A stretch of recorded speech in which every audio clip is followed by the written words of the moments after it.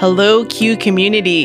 My name is Josephine Mah, and I'm the Director of Marketing and Communications at Concordia University of Edmonton. And this is Coffee and Conversation with Tim. I'm joined by the man himself, Tim Loreman, the President and Vice Chancellor of Q. Hi, Tim. Hi, Josephine. Hi, everyone. I'm really excited to be here. Awesome. And this is a podcast where you, the students, faculty, and the staff of Concordia University of Edmonton, have the chance to hear about what's going on in and around our campus from some of our senior members of our administration. And this is the first time we have launched such a thing, and we're always looking for ways to improve. So let us know what you think at podcast@concordia.ab.ca.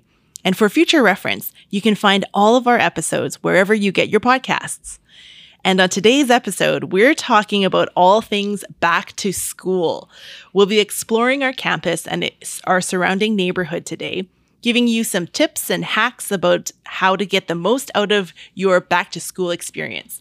You're not going to want to miss this, so please stick around. Okay, Tim, so we are talking about back to school today. So big topic and lots of excitement as students and staff gather back onto our campus. So digging back into the vault here, you got your teaching diploma back in Monash University in Melbourne, Australia. So since we're talking about back to school today, let's roll back the tape a few years here and tell us about your first day at university. What was it like and how did that feel for you? Yeah, it's rolling back quite a few years, Josephine. Monash is a big university in Melbourne, but I attended a much smaller campus. And actually, when I started, it had a different name. It wasn't even part of Monash, but it merged into Monash during my time there as an undergrad. Now, because it was small, it did have a very similar sort of feel to Q in some ways. You knew people, your profs knew who you were, that sort of thing. Now, my first day was back while the Earth was still cooling, I think, back in 1988. And the first week at Australian universities is always called O Week, which stands for Orientation Week. And it is a real party atmosphere there because it's in the summer, still sort of towards the end of summer. There's usually bands playing, lots of social events and that sort of thing. And that's what I remember most about starting university, that social side, you know. And I was thinking about it on my way in here this morning. I was thinking, I still remember what the weather was like on that first day. Wow. I still sort of almost remember the feeling of the grass as we sat and listened to a band and the people that the new people that I met that would end up becoming friends throughout my entire time at university. So met them on that first day. So that was kind of neat. I was able to meet others. I was in a cohort with teaching. And so I was able to meet with other members of that cohort. It was a bit awkward at first, but, you know, as I said, those people ended up becoming good friends. And academically, though, I recall being a little bit disappointed in the first week. All we did was run through the syllabus, right? I now know that's par for the course, really, at universities during the first week. But at the time, I really was excited about getting into teaching. You were just chomping at the bit to learn, hey? Oh, I couldn't wait. And I was really interested in teaching, and I wanted to just get started on the content, which I think if I think of myself at 17 was an odd thing for me to be feeling because I wasn't exactly the world's greatest student. I was young, super young, really, 17. And so it was weird that I wanted to get into the academic stuff. I think I kind of wanted to turn a page and you know, get moving and do better. I'm not sure I did. But I wanted to. Well, and it does sound like your first couple of days are very similar to what we experience here at Q with lots of live bands, lots of events, lots of opportunities to make new friends. Yeah. So that's super exciting. Now, okay, a question for you about kind of how you were feeling when you were stepping for the first time onto the university campus. So how did you navigate around some of those big feelings like overwhelm or imposter syndrome? And what advice can you provide to students who might feel like that right now? Yeah, so like many of us, I was pretty sure I wasn't smart enough to truly be successful. University education wasn't really something that happened in my family. I went to a sort of a rural high school, and it was actually labelled a disadvantaged school by the government. Pro tip, don't name a school disadvantaged if you want students to go there. Now, that was despite the fact that I thought it was a great school. And in fact, looking back, I still do think it was a great school. That said, I did wonder if my high school education was up to snuff when it came to supporting me at university. So, yes, I did feel like maybe it wouldn't work out. It did, of course. My undergrad grades, though, I would say were pretty average overall. So I guess to some And that's okay too. Well, it's fine. Yeah. I mean, I guess to some degree I felt like an imposter right up until I started grad school, though. You know, I felt kind of lucky to have gotten through with okay grades, but not, I certainly wasn't the stellar student that I could have been. So my advice to students who feel that way right now is just to plug away, stick with it, and do your best. So bite off your courses one at a time, and even within courses, plan everything out so that you know in which order you need to do things. And I used to have a paper calendar on my wall at home that I would do, quite a big one, that I would do all that planning on. But, now we have electronic means, including a really great AI tool that we've developed here at Concordia, and it's called Mah. And that can help students with all of that planning, mapping out. It'll remind you when to study. It'll remind you when to start that assignment, and it'll help you do all of that. So the app's under development, but it is available through a website, and maybe we can put the link up somewhere on this podcast page or something. Yeah, for sure.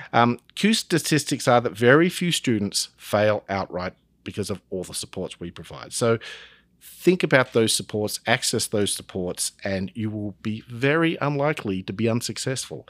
So if you think you need a bit of additional support, just seek it out earlier rather than later. You can be helped to a much greater degree if you let us know right away. Absolutely. And one thing we really want to reinforce with our students is that everybody here on campus wants you to succeed. And everybody here is willing to offer that extra bit of tutoring, that whatever is necessary to get you to where we want you to be. So that's something that I definitely have appreciated about being on this Q campus, is that level of additional support that we provide to students. So for students who are new to Q, some interesting history about us. You might be new to Edmonton, so you might not know some of this information, or maybe you've lived here all your life and you still don't know this. But we're actually the second oldest post-secondary institution in Alberta. We're only second to the University of Alberta. And so we've been here a long time. So 102 years to be exact. And we were established back in 1921 by the Lutheran Church. And in 2015, we separated from the Lutheran Church and we've become an independent university. We have two campuses, our main campus where our academics take place, and then our McGrath campus, which is just a short walk down Ada Boulevard. And we've been part of this Bellevue and Highlands community for about 100 years. So it's pretty amazing to see some of the historical photos of the neighborhood basically coming up in and around Concordia University. Really cool. So Tim, I know that you obviously haven't been here 100 years. It might feel that way, but it hasn't been. But you've been here since 2003. So you know the campus and the area really well. So in your opinion, what makes our community, and specifically the areas of Virginia Park, Bellevue, and Highlands, really special? Well, I think many people are not aware of the historical significance of this area. I certainly wasn't before I came to Concordia. We're on Treaty 6 land, obviously, being in the Edmonton area. And Q is on one of Edmonton's first Métis lots on the banks of the river valley. We've been here for over 100 years, as you say, although, of course, there were Indigenous people here for thousands of years before us. Now, Schwerman Hall and Founders Hall were built around the same time as McGrath Mansion was, and William McGrath was a very significant figure in this neighbourhood. The history makes this community special, and the present-day community have really built on that. The local community leagues and the other community organisations have been so gracious in including Concordia in their plans of late, and these relationships have been bolstered through the acquisition of our McGrath campus a few years ago, which came about as the result of a really large donation, the biggest donation we've ever had from the Braxma family, and a contribution from us. Now, in many ways, that's really helped us to be more of a presence in the community and to have a much more positive relationship with community members in general. So the short answer is that it is the positive individuals in our local community who are making the difference and who are really making this neighbourhood special. I could name them, but that might be embarrassing. So, but they know who they are. Absolutely. And actually, some exciting stuff happened over the summer with McGrath campus, where we actually got the rezoning that we were looking for. So do you want to maybe just add a bit about that? Yes, we got rezoning from residential to institutional or educational use. But I think almost more importantly than that, we also achieved a municipal historic designation. Yes, totally. And so now our McGrath campus is a provincial and a municipal listed historic site.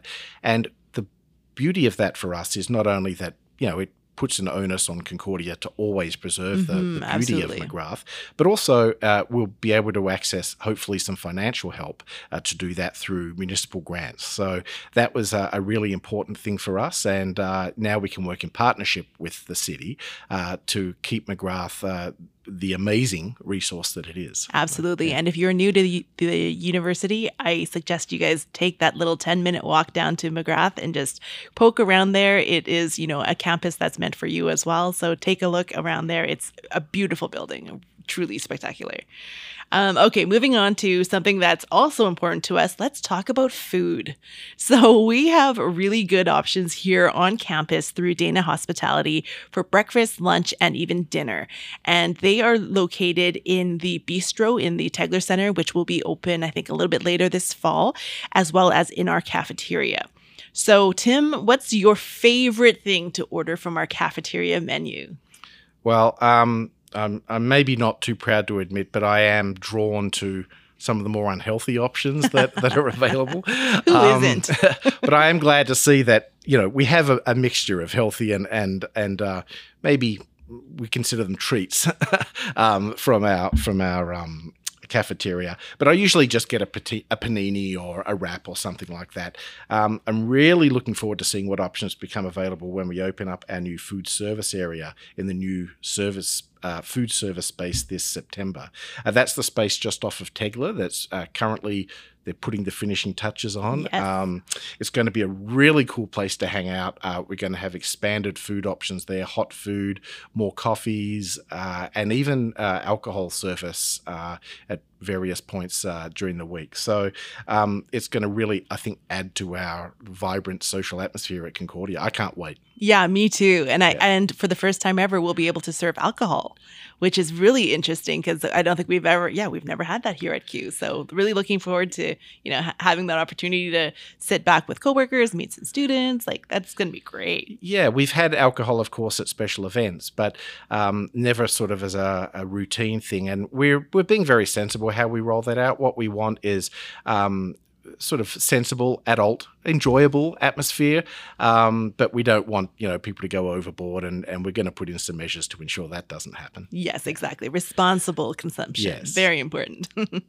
Okay, so if you wanted to go off campus, there's lots of cool hidden gems in and around our neighborhood. So, for example, my tip to anyone who's new to Q is to try out Fox Burger, which is about a 10-minute walk from our campus. They have this amazing rooftop patio, and I actually had lunch there a couple of weeks ago for my birthday, and it is just a spectacular, cool area to just hang out and have a selection of local beers. Really, really great. So, Tim, my question to you is, what are some of your local spots for food that are off campus? So places to get coffee, favorite lunch spot, anything like that.